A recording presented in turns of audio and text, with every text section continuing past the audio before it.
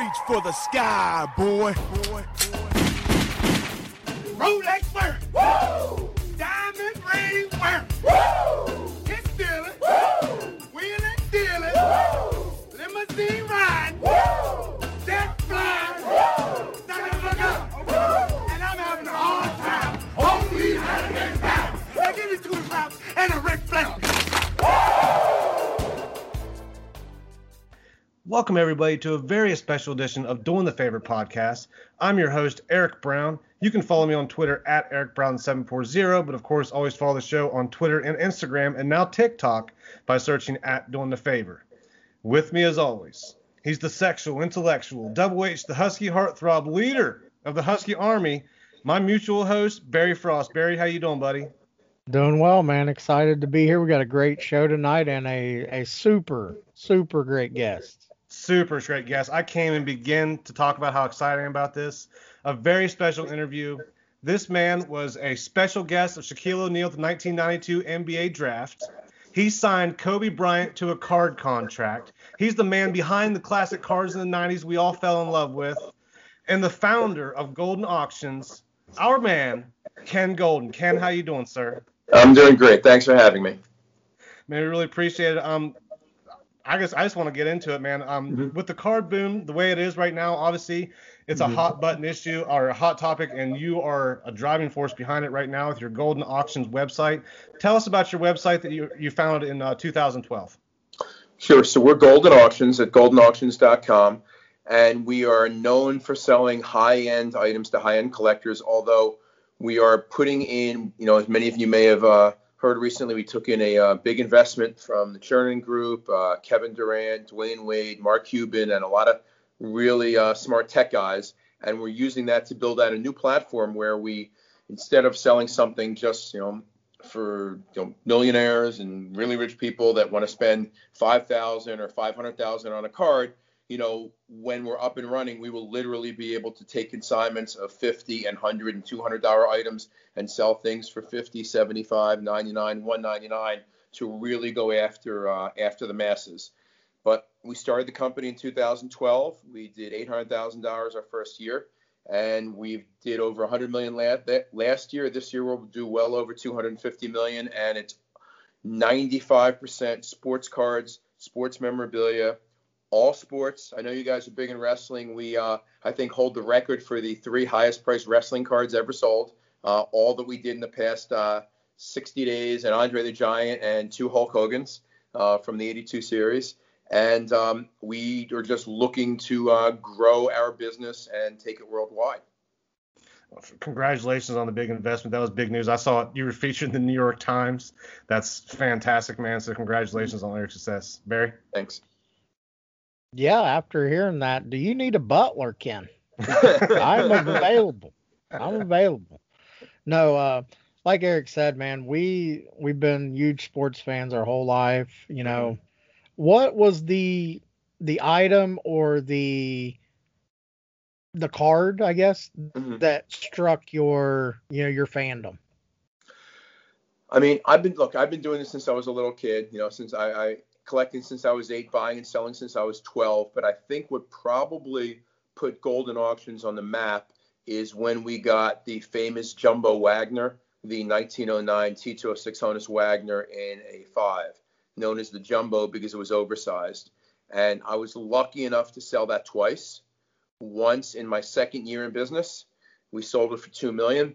And then when the market was hot in 2016, I called up the guy and said, I think the market's really hot. I bet I can make you $1 million in this card. And I did. We sold it for 3.1. Unfortunately, now if I had that card, it'd probably be like 12 million. But you live and learn. Right. Now to talk about, you've been in the business for 40 years. I'm 40 years old. I was born in 1980. And growing up, collecting, that's how I learned about baseball, for instance, was the old, I think the first set I really got as complete set was the 1987 Topps.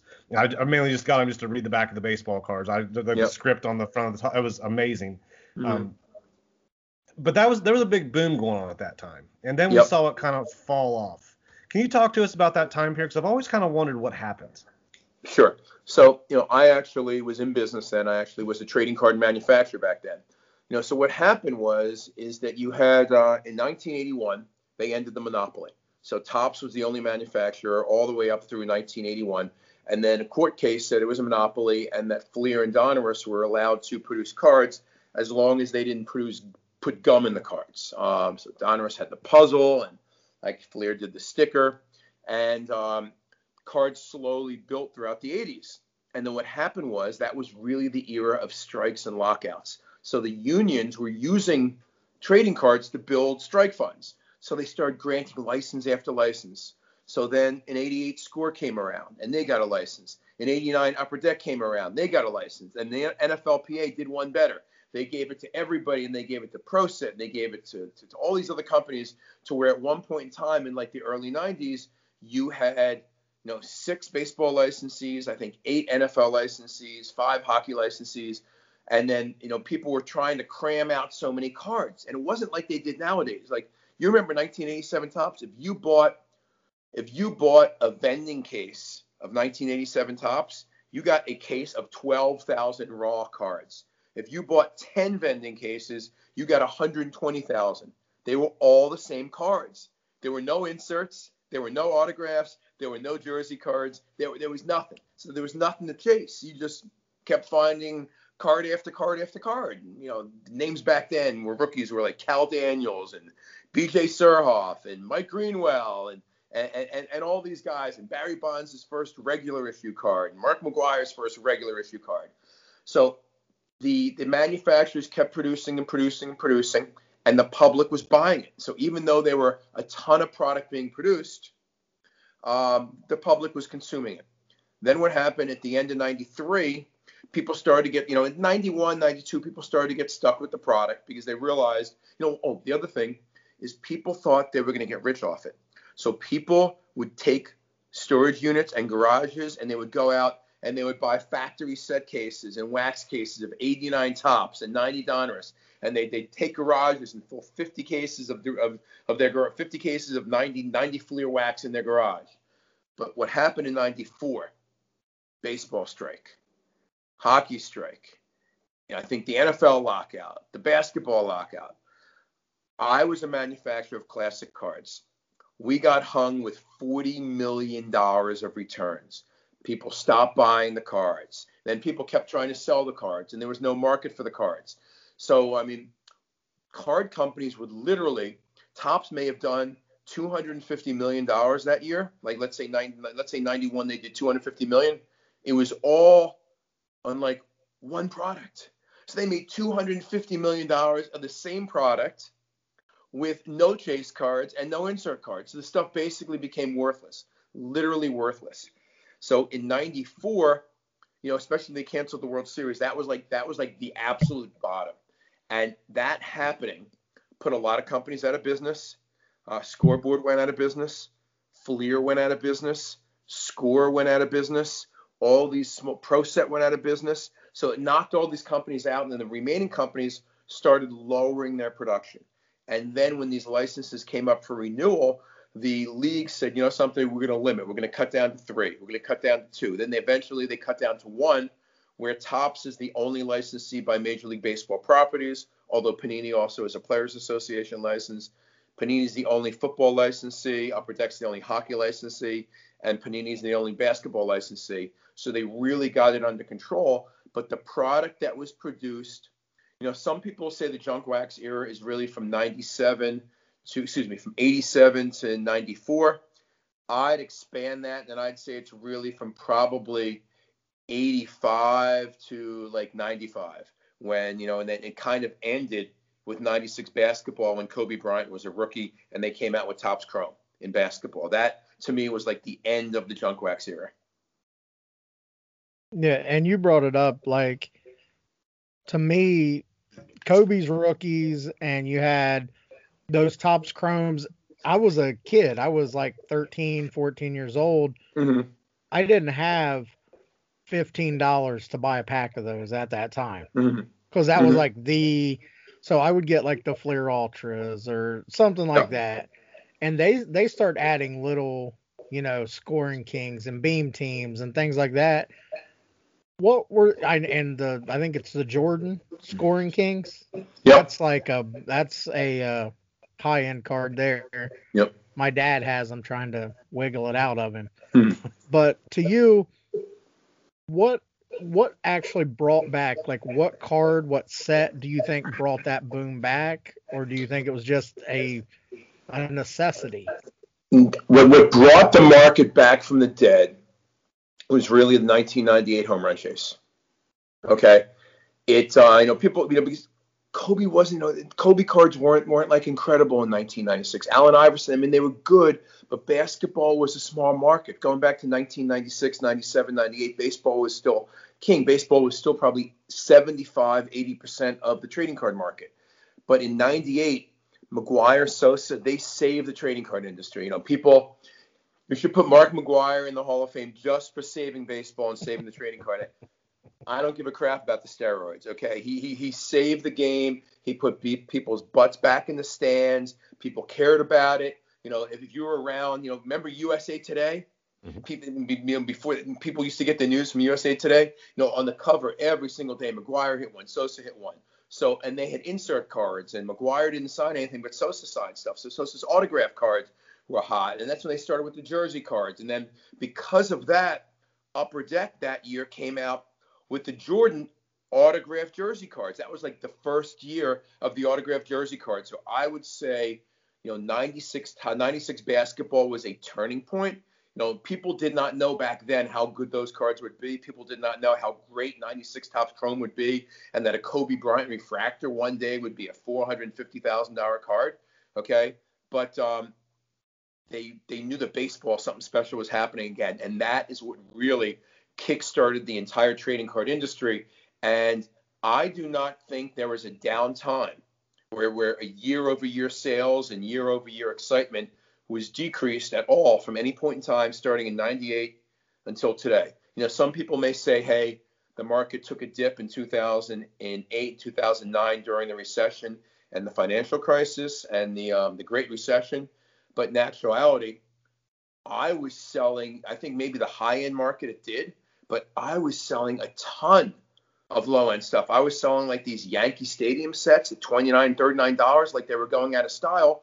And because people wanted something that they could afford, and they could afford a $29, $39 set of trading cards or a $39 box of trading cards. So the high-end market may have taken a dip those 2 years, but the trading card market, I bet, increased overall. And I think that if you pick a pinpoint in time, the home run chase of 1998 is what turned the trading card market around. And really, we've had, may have been a little bit of up and down, but pretty much just a curve going sideways up since 1998.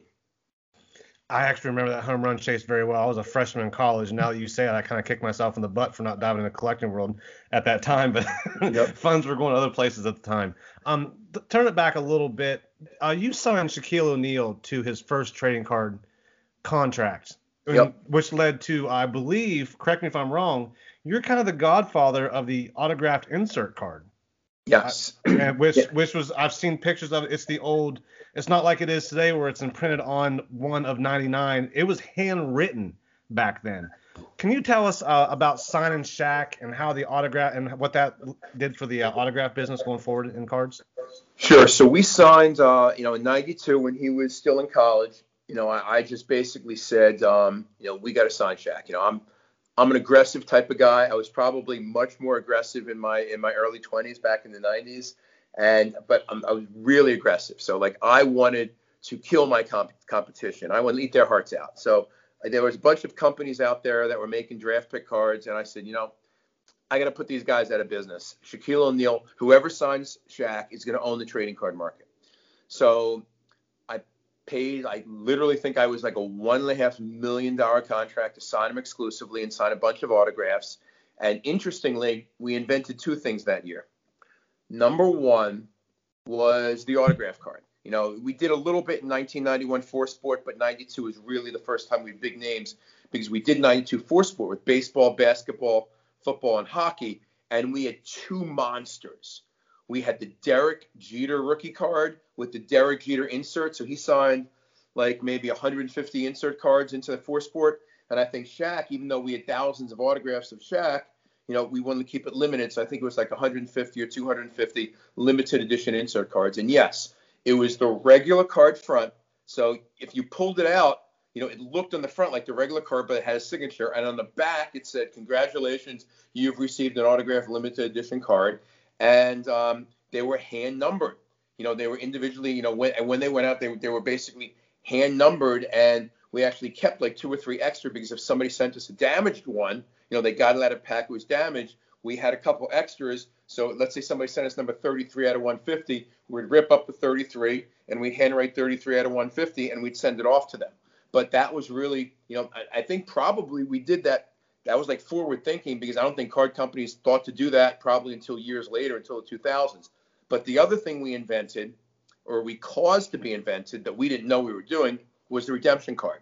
Because what I did in 1992 was something nobody did. I went to his agent, Leonard Amato, and I said, "Listen, I want to sign Shaq exclusively, but, we're a publicly traded company. I need to tell people it's exclusive. I need to make sure that he is in nobody else's card set in the calendar year 1992. And he goes, "Okay, what do you need?" I said, "I need you to sign a clause that said that you will not allow Shaquille O'Neal to sign, with any NBA trading card licensee or grant the NBA trading card rights until 1993. It was a dumb move by him. He obviously didn't realize that he was a licensed agent in the NBA and he shouldn't have done that, but he let Shaq sign that contract. Next thing I knew, I'm hearing from lawyers and the NBA, from Fleer, Topps, and Upper Deck that thought they can put Shaq in their set, and they can't. So we're the reason why Shaquille O'Neal appears in the 92-93 Topps, Upper Deck, and Fleer Series 2, but not Series 1. And Upper Deck came up with this idea to circumvent that, and they came up with the redemption card where they inserted it into Series 1 and said this. They didn't use his name, but said that this is redeemable for the number 1 draft pick of the 1992 NBA draft. But that year was an incredible time. We were a small company. We grew dramatically. We probably sold $60 million worth of trading cards with Shaq included that year. Which would explain why Shaq's rookie card outside of that I've seen, correct, it would be the Topps Gold Chrome 92-93 set, which I just flipped recently. Very go ahead. How dare you for selling that? Right. But yeah, what foresight did you have? Because Christian Laettner was on the dream team there. Yep. He was like the big guy, the name for you to go, "No, I want Shaq." I know sports. I get it, obviously. I grew up always a Philadelphia fan, always big time Sixers, big time Eagles, big time Phillies fan. The Flyers a little bit, but they were in their heyday when I was like 8, 9 years old. It was a little too young for me to understand, and then they kind of sucked after. But with the Broad Street Bullies. But so I knew that Shaq would be dominant. I understood trading cards. The same theory, of somebody in 1984 Nike going after Michael Jordan as opposed to Hakeem Olajuwon. I just felt that Shaq would dominate the NBA. He was a bigger-than-life character. He was a fun-loving character. Christian Laettner, yes, he won every single award. He was on the dream team. But, he wasn't loved, and I didn't think that his game would really translate into the NBA. I thought Shaq would be dominant like Kareem and Wilt Chamberlain. And, I just said it's all or nothing with Shaq. And I think Shaq actually, he wrote a book after his rookie year, and I think he touches on signing that contract as well, about his agent doing that. So moving forward just a little bit, you signed Kobe Bryant to a contract, and it was a very unique contract. I heard you talk about it on something I watched. Can you explain to our listeners what that contract was? Because that was very creative thinking by you. Sure. So, Kobe, I actually met Kobe. I knew Kobe was not going to go pro because I met his dad. His dad, I had just turned 30. So this is 1996, just turned 30. And his father walked him into my office at Scoreboard in Cherry Hill, introduced him to me and said, "This is Mr. Golden," which may have been like the first time I was called Mr. Golden, but I guess I was talking to a 17-year-old. "This is Mr. Golden. He's going to be the one who signs you to your first marketing agreement." So I knew he wasn't going pro at that point. We worked out a deal, and his agent said, I really want to get Kobe a $100,000 contract. And it was kind of a tiered system based on where he was drafted. So I said, I'll tell you what I'll do. I'll guarantee him whatever it was, $50,000, whatever the contract was for. But, I'll give him the option so he can earn over 100. And what I believe I did was I put an option in there to get an additional 30,000 autographs at $2 an autograph. And which who knew? But obviously those autographs ended up being very, very valuable.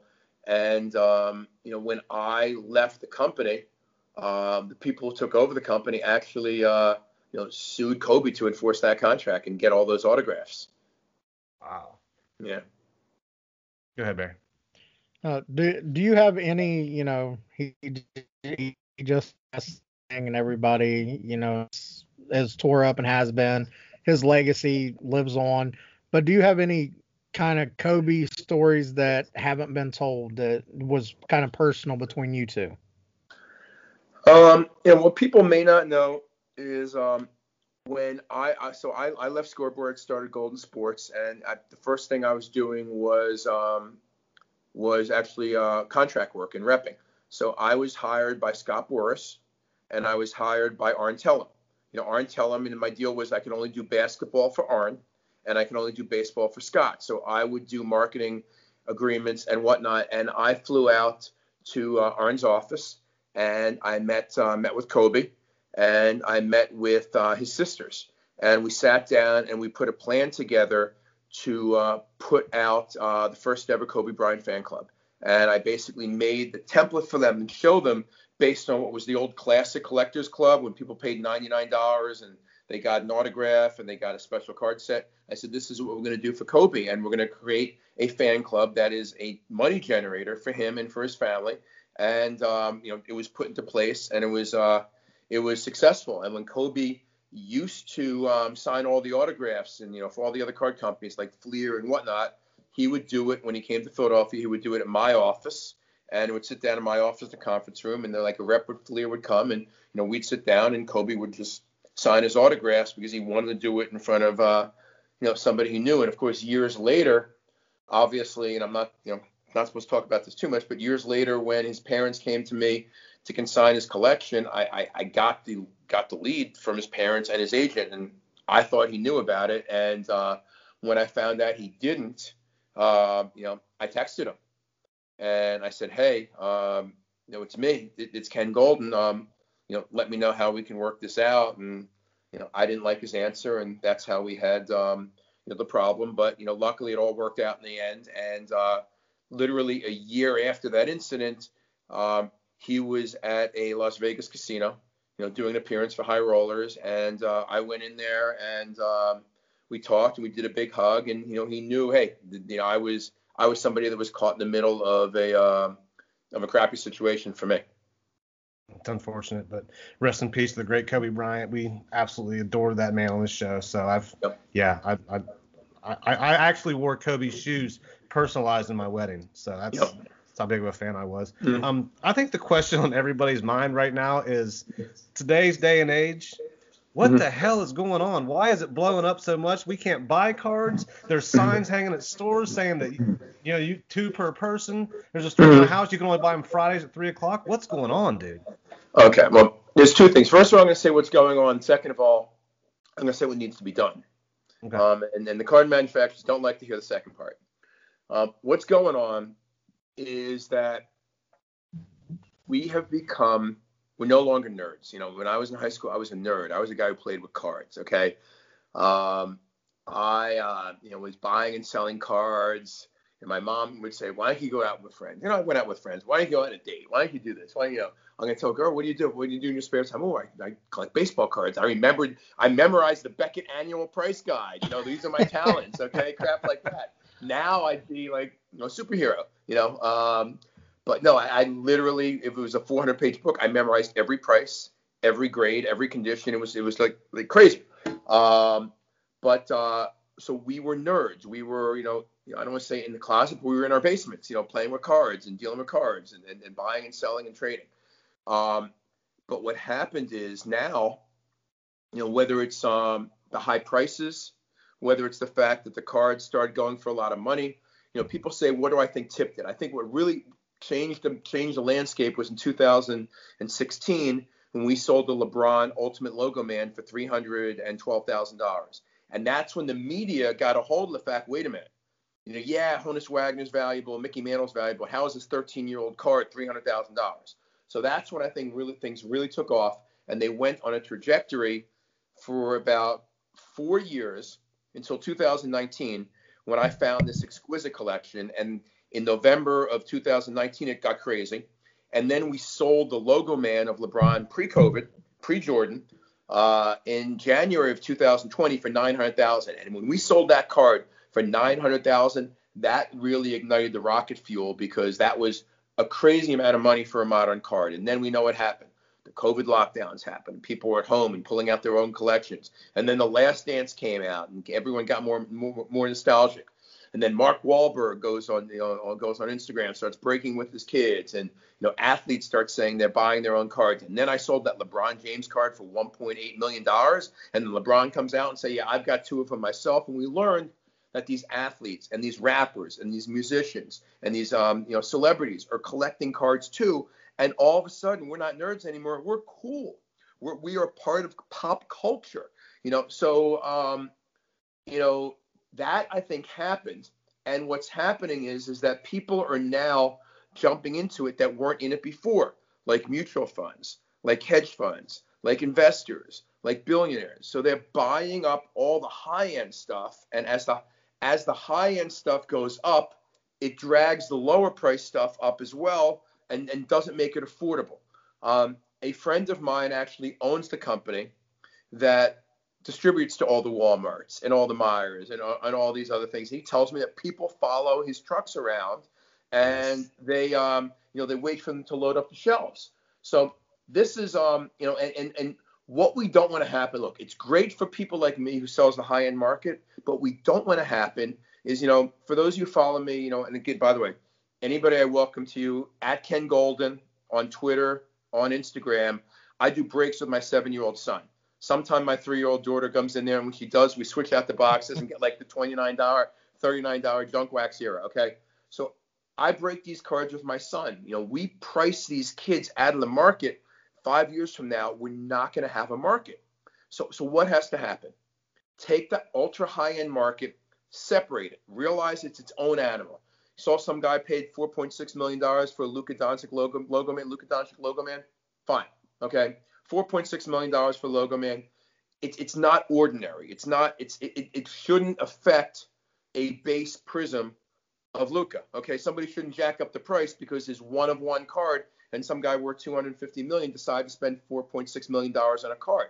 It should affect the cards limited to 5, limited to 10, the real rare ones. But what we don't want to do is not create product for the masses. This is what I want the card companies to do. I want Topps to do this. I want Upper Deck to do it. And I certainly want Panini to do it. And this is not, I'll tell this to them directly. I have a pipeline directly to the president of Topps. I have a pipeline to at least a VP at Panini. I don't believe I've spoken to the president. What they need to do is they need to designate a brand, at least one brand, and run it across all their, run it in soccer, run it in football, run it in basketball, run it in their baseball, and say this is the kids' brand, okay? And basically say we are going to produce enough of this product. We're not going to go. We're not going to go with the. I'm trying to figure. Can I say the word, or do I say BS? We're not going to go with. You say whatever you want, man. Yeah. Okay. Free flow. We're not going to go with the bullshit scarcity. We're not going to go with the bullshit. Let's figure out what demand is, and we need to produce under it. That's fine with NT. That's fine with Flawless. It's fine with Eminence. It's fine with Prism. Pick a brand, make it affordable, and print the damn cards. Okay. Maybe you have less autograph cards in there, but you have autographs. Maybe you have less game-used jersey cards, but you have game-used jerseys. Make it fun. Do a commercial for it. Have kids breaking it. Okay, don't, have an athlete, take one of your celebrity athletes and have them there with the kids and open up the cards. And guess what? If the kid dings a corner, so what? People complain on my Instagram sometime that Paul doesn't treat the cards great. You know something? I'm not going to scold a 7-year-old who's excited pulling a Kobe Bryant card and saying, well, you got to be careful with the corner right, or pulling, or the fact that he knows that this is Cody Bellinger's rookie card, or like he blew people away. We opened the 2012 Bowman Chrome box. He pulled out an R.A. Dickey. You know what this 7-year-old said? He goes, R.A. Dickey, 2012. He won the Cy Young that year. And people were blown away. And I looked it up, and he did win the Cy Young Award that year. Okay, but you don't want to take the enjoyment away from the kids. So pick a product. Tell the licensors, this is what we're going to do. We're going to produce this product. We're going to have a $39, $49 hobby box. We're going to have a $1.99 retail pack, hobby pack. We're going to have a $19.99, $29 hobby box. And we're going to make sure that the stores are stuffed. And guess what? It's all going to sell out. Don't be worried that you don't want to get returns. And that's why they do this. They don't want any returns. They want no return. But I think if they can pick a product and market as that, I'm not saying market is, this is our quote unquote junk wax, but this is our introductory brand. This is our brand for kid-friendly brand. You have to have at least something that is affordable. You want to make your $5,000 boxes and your $2,000 packs, fine, do it. You want to keep NT limited, that's fine. But make sure there is something in every single sport that even if it goes, and you know something? If the Walmart runs out, get them another shipment the following week. By the third week, people restock, okay, and they see that's all over the place. The people are going to stop coming in and trying to clean out the Walmart. But that is what they have to do. They have to pick a brand, whether it's a special version of basketball, like you say, NBA hoops, or something. But you have to pick a brand in all three of the sports that they make, because they only make 3. And you have to say, this is our introductory brand. This is kid-friendly brand. Do online ordering. Set aside $5 million worth of product for online ordering and limit it 2 per box per customer. And have a way to say that, forget the emails, 2 boxes per address. And let everybody who wants to go to Panini and order direct. Get the logistics in there. You're going to make so many people happy. What you're going to do is you're going to allow hundreds of thousands, if not millions of people to get the entry level into trading cards at a young age, that they're going to be hooked when they're adults, when they can afford to buy your $500 and $1,500 product. That is what I would do, and I think that is incredibly important for us to be here 5 years from now and 10 years from now talking about the longevity of trading cards. Yeah, it's all about the sustainability. And I had talked to, a guy that owns a card shop here in town, and he told me that he can't get product. Yep. Because guys are following these trucks. They're grabbing stuff. They're doing, this and that. Mm-hmm. I stumbled upon the card game by accident. Mm-hmm. Brewtown Trading, they do like when quarantine, so they would go in their basement. You could buy a box and they'd open it right there. So it was like right before the draft or something, and some guy bought all 8 boxes of like NFL metal or whatever it was. Mm-hmm. It was like $240 a box, and I was like, what is going on? Mm-hmm. And then the next guy, if you're done, you say you're done, and they go on. And this guy buys a box of National Treasures that's $2,000. Mm-hmm. Yep. So why are these? I don't want to say like higher end, but what's the difference, I guess, for the person that doesn't know, between a National Treasures and say an Immaculate or an Exquisite? Like, what's the difference? Okay, so you mean you basically the difference is when you look at something, everything is priced accordingly. So something like Exquisite, to me, is the probably the best basketball product ever produced. It was really the first product where every single card was numbered. I mean, think about it. Every single solitary card. So if you look at 2003, the base cards of the veterans were all numbered to 225. there exists no, and those are unsigned. There exists no unsigned rookies. All the rookies were RPAs. They're all limited to 99. They're all signed. Now you've got the gold version limited to 25 that were unsigned, but the base cards were signed. So everything. Then they have limited logos, which I think in year one they were limited to 75, and then they were reduced to 50. You had the patch cards limited to 100. Emblems of endorsement limited to year 125. You had the logo men limited to 1. You had the you had the rainbows, which were limited to 1 of 1. You had the golds, which are unsigned, limited to 25. You had the quad patches limited to 3. You had the triple patches limited to 10. But every single solitary card was numbered. That is as high-end premium as you can get.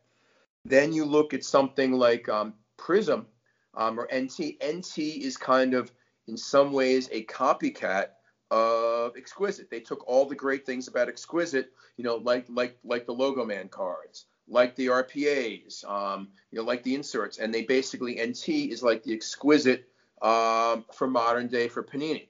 Then you look at something like Prism, and that is really a product that is very popular because up until the previous few years, it was actually affordable. Luka came in, and now you can, then Zion, and it goes crazy. And it probably, and people were buying the base cards like they were insert cards, not realizing, wait a minute, a 2019 base card in Prism is not the same as owning a 2013 or 2014 base cards, because probably at least 10 times as many base cards. But they have the limited edition autograph cards. They have the limited edition numbered insert cards. So then you look at something like Flawless. Flawless, everything is you get a case, and then you open up the case and there's a pack, and you're going to get an autograph limited edition card. Your jersey cards are game used jersey cards as opposed to photo session or event worn jersey cards, but they're basically, every single card has significant value. And boy, I don't even know what the issue price is. Let's say it's what was the issue price of Flawless this year? Oh my. So was it like 4,000? I was gonna say 3,500, 4,000. Yeah, 3,500. So it's they call it a box, but it's really a pack. And if you open up that pack and you don't get anything, I mean, you blew $3,500. So yeah, but those are the different ranges, and it ranges all the way down to, I guess, the lowest end brand they make is NBA Hoops, the standard base brand. Is that right? Would you say? Yeah. Yeah. I think so. Because they have what is it, NBA Hoops premium stock too. No, not the premium, the base brand. Yep. Yes, I would guess that would be, the base brand. But every brand has something unique about it, something different about it. But I'm a veteran. I'm getting confused by all the brands. I mean, every brand has a little bit of an offshoot, and every brand has a little bit of a twist to it. And then they're introducing new brands, like 1-and-1 was a new brand this year. And it's Eminence, and Eminence they did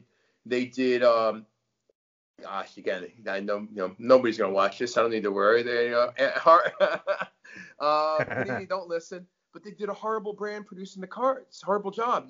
The cards are so thick, you can't get them graded. How can you? Again, it's another pet peeve of mine. If you pull a brand new card out of a 2020 pack or a 2020 box, every card should be gem mint. If not gem mint, every card should at least be mint. How the hell do I go to PSA with an Eminence card and they tell me it's going to be a 7? And it's untouched by human hands. I mean, there's something wrong with that process. And they need, I mean, these companies should hire me as a consultant, literally, and basically say, this is where you're screwing up. This is what you got to do for the kids. You can't do this because these cards can't grade. And it would be better off. But yeah, I mean, look, they obviously know what they're doing. I think they did legitimately. I saw a report that they legitimately sold $1 billion in cards this year, and the aftermarket value of the product they sold was in excess of $3 billion.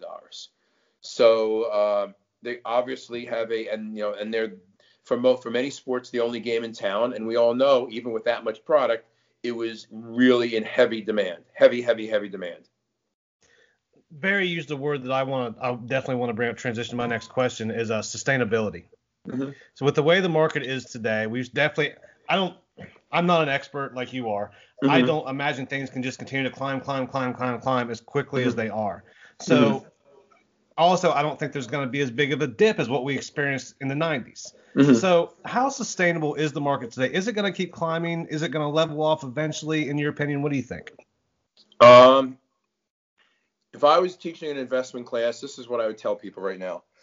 We are in really a manic stage, where basically there are so many more buyers than there are sellers, and there's so much more demand that people can almost charge whatever they want, and that's how somebody can buy something on Monday and flip it on Friday. I don't think that the manic stage is going to end anytime soon. I think it'll end by the end of this year, and I think we'll go into a normal growth stage. Whereas we won't see, for example, this is an example. So somebody consigned I don't want to mention the card, but it's a LeBron James card that they bought from me in late December for about $40,000, and one of them sold recently for $100,000. So he's consigning it back to me. He paid $40,000, including buyer's premium, and he's probably going to get in my March auction about $110,000, $115,000 for the same card. That's crazy. I mean, God bless him. God bless him. But that is the type of stage we're in. I think that continues in certain parts of the end of this year, and I think we see normal. Then I think we see some sort of equilibrium where the market grows, but instead of the market growing by 200 to 400% a year, maybe it grows by 25 to 50% a year for the next few years. It's going to take a long time to fill the demand pipeline. We also have a tremendous amount of unsatisfied demand, untouched demand outside of the outside of the United States, really. People in Australia cannot get cards, and they want it. People in Germany, in Denmark, in Macau, the Philippines, Hong Kong, Russia. I get people in Russia with 7-figure invoices. Who would have thought? Okay, but people all over the world are trying to get trading cards. So it's going to take a long time for that pipeline to get filled. But I think the days of buying something for $100 on Monday and selling it for $175 on Friday, I don't think that's going to be commonplace in 2023. I think you're going to be able to pick pockets like a good stock market. You're going to be able to see things gradually rise as a whole and have individual cards and individual pockets. Yeah, well, maybe you can quadruple your money in in a given season. And like any market, even on the best day of the NASDAQ, let's say you look at the NASDAQ, NASDAQ 100, even on the best day, if 85 stocks go up, there's going to be 15 that go down.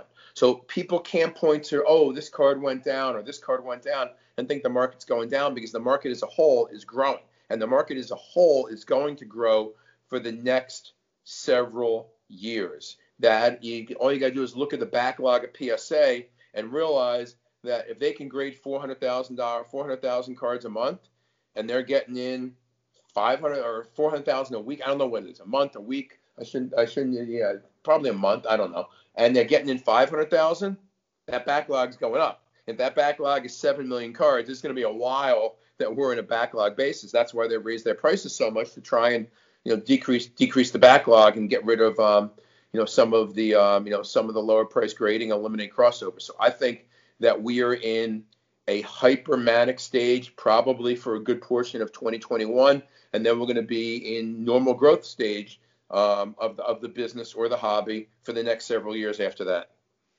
Wow. Who are some players, because like Mahomes, everybody's on Mahomes. Who are some players that you think are going to hold their value in their cards for the foreseeable future? Well, for me, I'll start with basketball. I'll start with the big three in basketball: Jordan, LeBron, and Kobe. Okay, I start with those three. I look at players, and I look at baseball. My favorite baseball player is to hold on to is Jackie Robinson, because I think that Jackie, while anybody who's a student of the game knows that he is not the greatest baseball player of all time, he is the most important. And with everything going on in the world right now, they teach him at school. I mean, my son came home and he was talking about my son's view of the three best baseball players of all time, and I'll tell you why for each. Barry Bonds, because I know Barry, and he's met Barry, and he's seen Barry's numbers. Babe Ruth, because he's Babe Ruth, and Jackie Robinson. Those are the players he told me the 3 greatest baseball players of all time. You know, when I grew up, it was Babe Ruth, Ty Cobb, and probably Willie Mays. You know, so Ty Cobb's been dropped. You know, Willie Mays is still Willie Mays. He's great, but Jackie has passed them all in importance. You look at players who are either recently retired or can retire tomorrow and will be legends.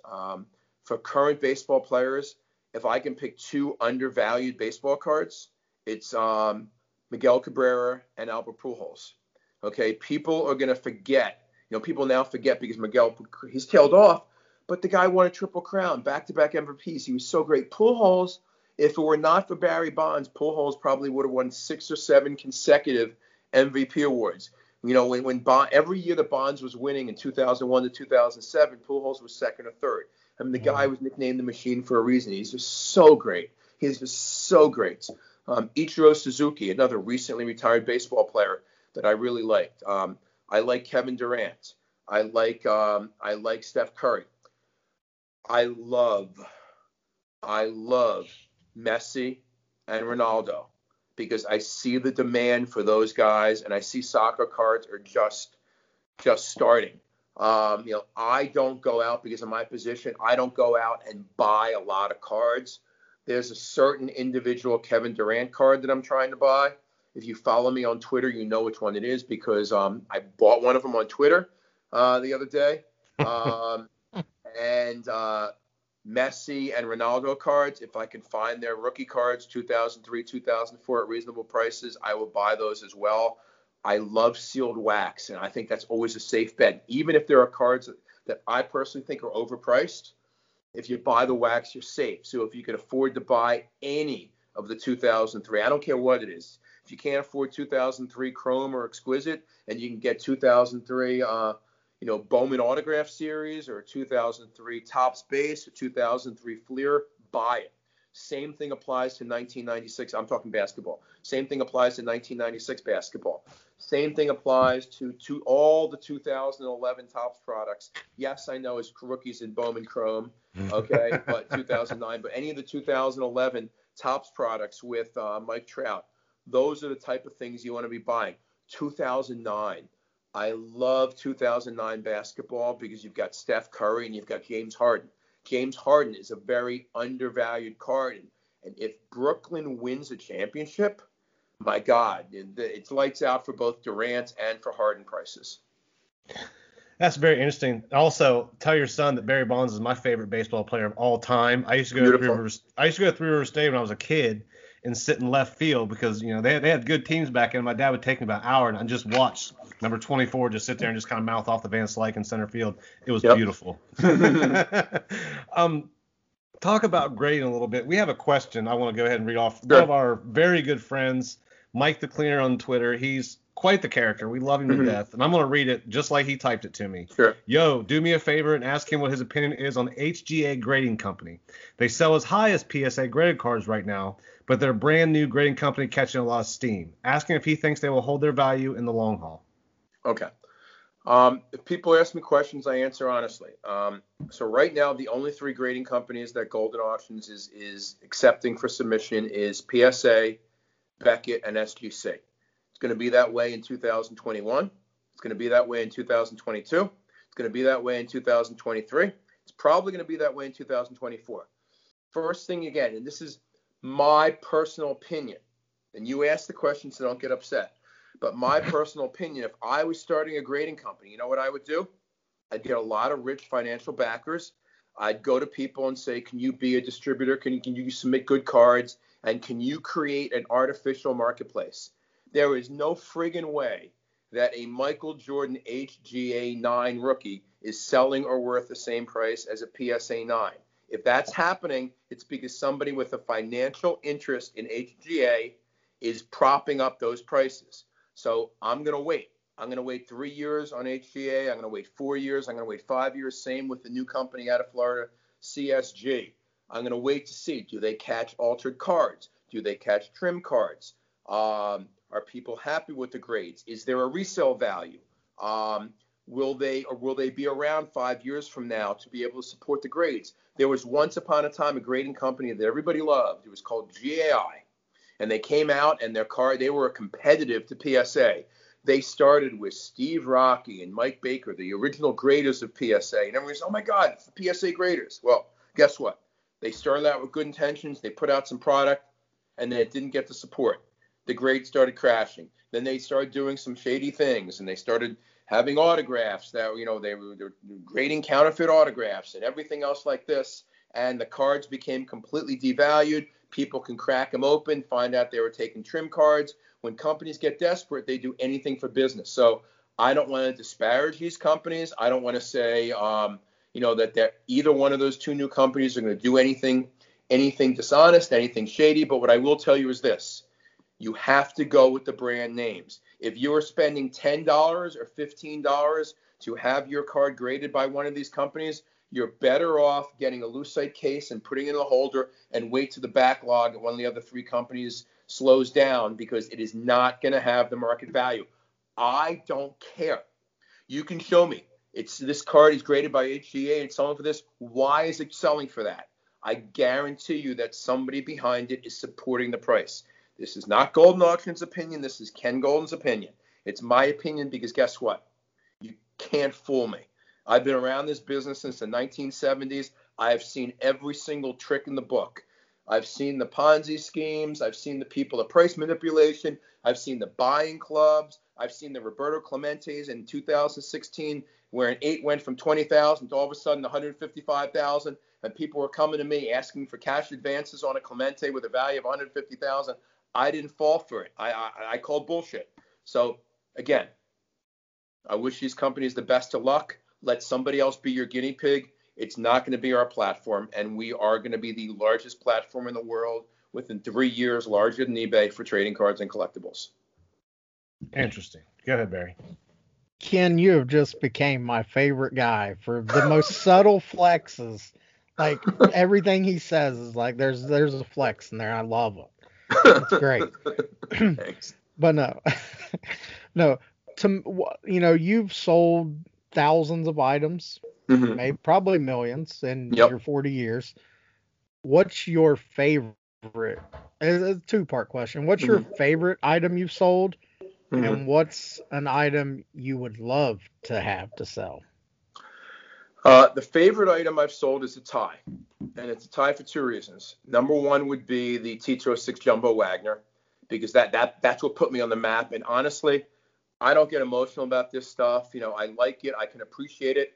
But when you hold that card in your hand and you stare at Honus Wagner and you stare at how amazing that card looks and the condition, and you realize the history behind that card, it honestly, it takes your breath away. I don't get, I've had Mantle game used jerseys. I own a great Babe Ruth game used bat. I've owned rookie cards, but, when you look at that card is just so unique and so special, especially that one, because it's the anti-trim card. They talk about the PSA 8 and how it was cut off the sheet and should be altered. This is the anti card because it's oversized. It's a card that at any point in time over the years, if somebody wanted to make it better, somebody had the extra corners to trim it down. So you look at that card.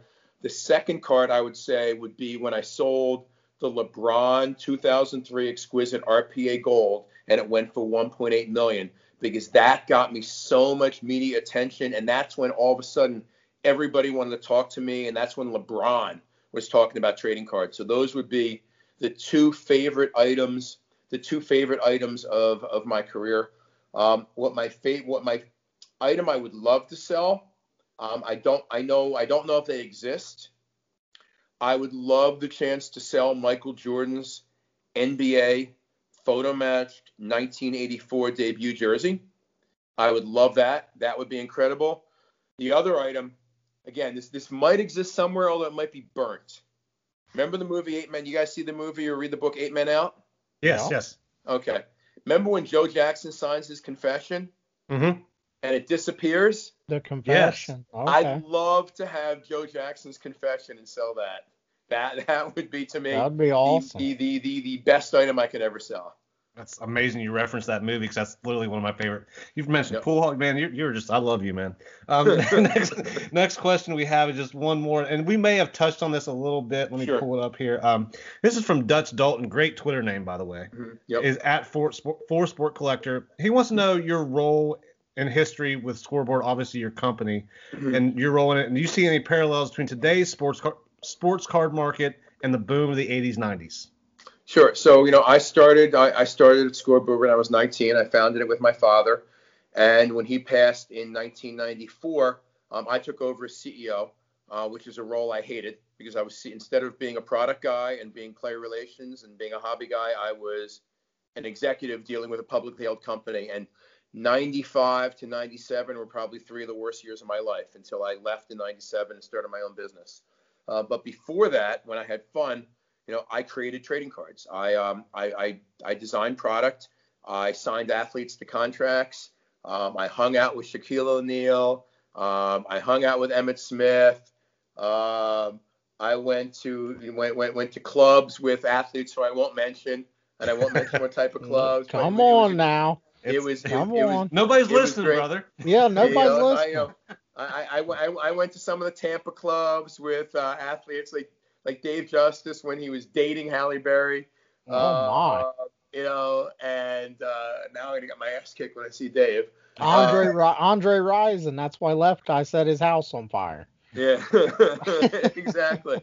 That was my 20s, but no, that was a very fun time, and it was really I got to be creative. I got to design cards. I got to create memorabilia. I got to see athletes. That's really what my main role at Scoreboard was: marketing, designing, and promoting.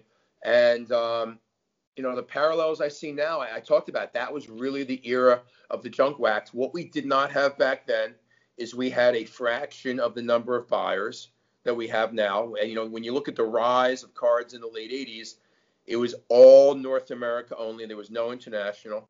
It was all baseball. No one gave a crap about football, basketball, or hockey cards. You could have bought, during that time, you probably could have bought Gretzky rookies for $25, $50, okay? The 79 OPJs. So, you could have bought Jordan rookies for $25, $50 back then while baseball cards were going through the roof.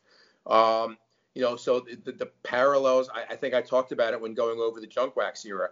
I think it's a different time. I think we're smarter. I think we have more information right now. I think it's a more controlled environment. And I think the demand is real. And I think demand is coming from a worldwide group as opposed to centralized into the United States, which it was back then. And do you think I think the biggest change between those two eras is probably, to me, the internet. Yep, It's correct. Bringing people together, and with auction sites like yours, I think that's something that, that's the biggest difference, because now, like Barry said, he can go on like a Facebook Live and buy a box of cards and they open it for him, to where, in 1991, that wasn't really possible for us back then. Barry, it's now a community business. It's a community hobby. People have friends. Back then, it was very solitary. If you had the monthly Philly show, you saw people at the monthly Philly show. Now, people participating in live breaks, they're in Instagram chats, they're in Facebook groups, they're communicating every day, and they're learning every day. None of that existed in the 80s and 90s during the junk wax era. And when you talked about like LeBron mentioning you and that, kind of blowing you up and getting people to want to talk to you and want to speak to you, and you said it's like a single, solitary hobby. Mm-hmm. How difficult is it for you to come out and be kind of a personable guy to the public, because somebody's always wanting something, you know what I mean? Somebody's always wanting something. So I guess, how easy is it for you to come out and speak, to speak instead of being kind of more reserved? So, I'm used to, from when I'm used to going to business channels. Years ago, obviously, I went on, some of the shopping networks, so I had that experience. But I never communicated one-on-one with the hobby. Never. I was CEO of Scoreboard, or I was, founder and CEO of Golden Auctions. I sat behind my desk. I didn't communicate with anyone. But the past couple years, I said, people said, Ken, you got to talk to people. You got to, what did somebody say? I'm like I don't want to sound that you're a treasure, you're a time capsule, you're this, you're that. I have so much information that people need, and people would email me. I didn't even know in 2012 when I started Golden Auctions, I never had been to a forum. And somebody said to me, "Hey Ken, they're talking about Muhammad Ali's autograph. You had him to a contract. You can help solve this for us. You can do this.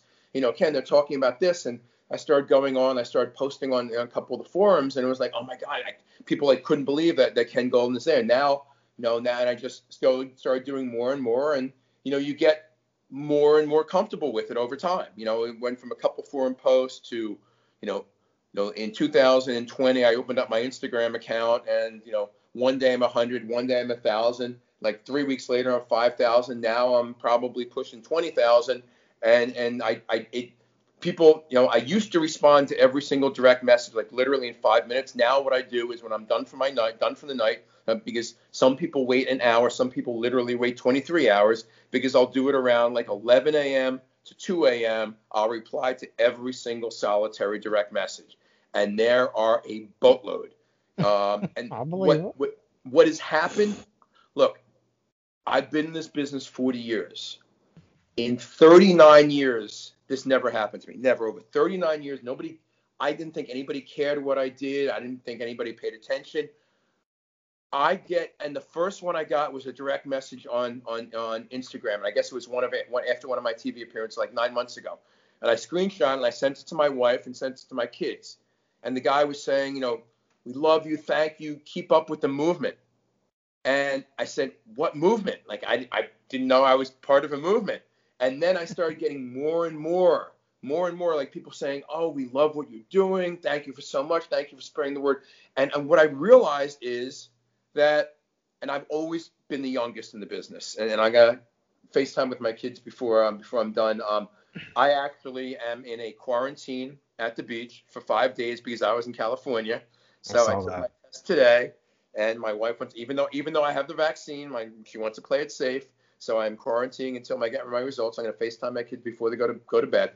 So this will be the last thing. But what I realized is that I love what I do.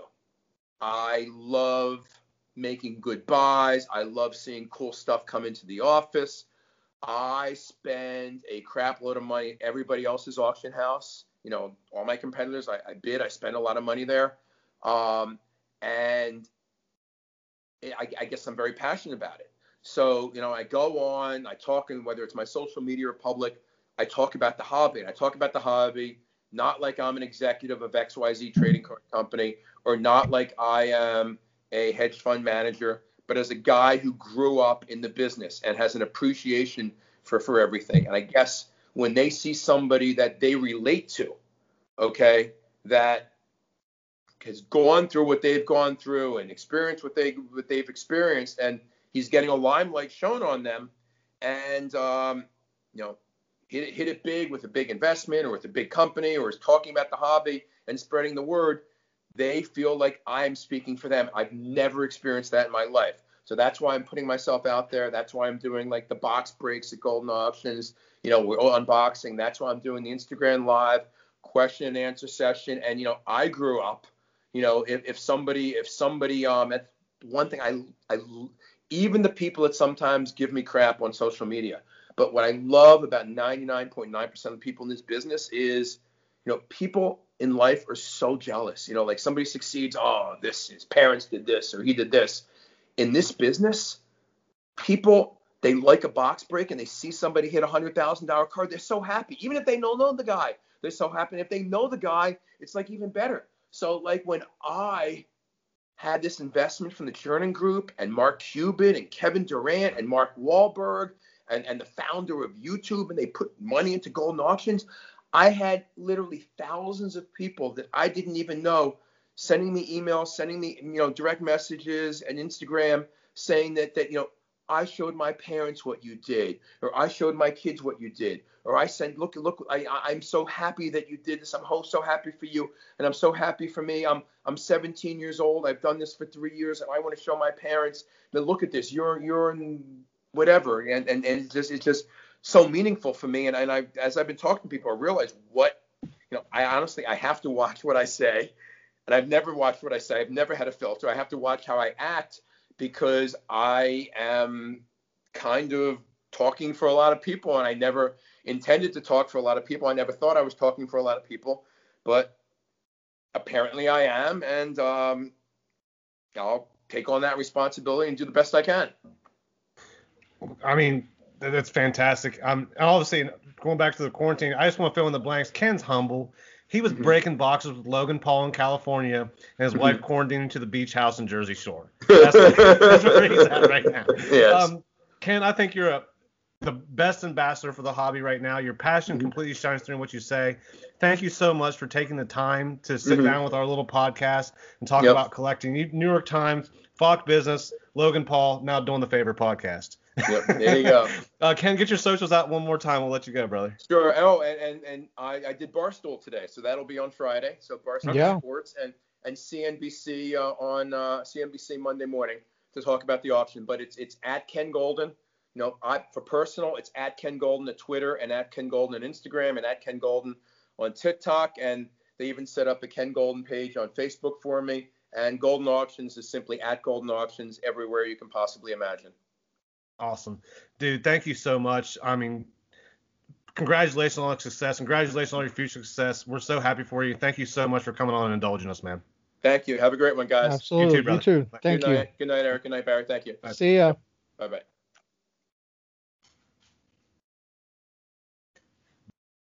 Dude. I mean, what do you think about that, Mr. Eric Brown? I think we killed it. Ken, like you said, I laugh because he's so like nice and genuine, but there's a flex in every damn thing he says. He's like, drop I got a Scott Morris's pipeline. name, just drop Shaq's name, just hanging out with Kobe. Yeah. I mean, Jesus, man, that's, you know what though? There's something to be said for like being passionate about what you're doing and having genuine love for it. You know what I mean? And I feel like this dude wakes up probably every day ready to take on the day. I mean, I don't know how he ended up on our fucking show, but I'm so happy he did. You know what I mean? Right. Thank you so much. Dude, it's like you said, it's crazy. Like that, I mean, that dude, he just said they sold 250 million. You know what I mean? Right. I mean, and you're on, DTF though, Doing the Favor podcast. So we're gonna have Shaq on tomorrow. Yeah. I mean, Ken hooked that up. That's fine. No, but that dude, like, I got a pipeline to the VP. I ain't talked to the president yet, but I bet the president will talk to him after, he's on CNBC. Right. Yeah. I mean, it was great to have him on and talk about the hobby, because I think we've been getting flooded with questions about what's going on with it. You know what I mean? Why is it like it is? We have friends like Cleaner and things like that. So to have him come on and add some clarity, and I mean, just obviously he's living in a different stratosphere, and it's beautiful to see. Absolutely. Like he said, man, people are happy for guys like that. You know what I mean? I'm ecstatic for that dude. I mean, he had no business like even hitting us up like, hey man, let me come on. Like, yeah, they approached us actually, and I was quite surprised. And I was familiar with him because I followed him on socials and stuff. And then when I really started to do like research, I was like blown away with where this guy's been and his experiences. And for him to be able to come on and share those experiences with us and our listeners it's truly one of the favorite things I've ever done with this podcast. And I mean, and I'm not just saying this, but as a comparison, but in the card world, I mean, that's Jordan. Yeah. I mean, he's top of the food chain. Yeah, absolutely. There is no one even close, really. Man, that was awesome. Barry, why don't you go ahead and take us home, brother? Absolutely. Again, I want to thank Ken Golden for coming on, blessing us with his time. Hopefully he'll come back on. He might have hated it so much he'll come back on. But yeah, man. Now, again, like he said, I'm looking forward to the future of this card game, and we're in it deep. So of course, at bfrost28 is my Twitter. Eric, drop the credentials, sir. You can follow me on Twitter at EricBrown740, but of course, always follow the show on Twitter and Instagram by searching at Doing the Favor. Go to our website, doingthefavor.com. Past episodes, links to merch, all that good stuff. Thank you guys all so much that support us. We've done 4 podcasts in 4 days now. So I'm going to get off here and I'm going to have some wine and watch some wrestling and relax. Absolutely, man. And with that, good night and God bless. Yeah. Peace.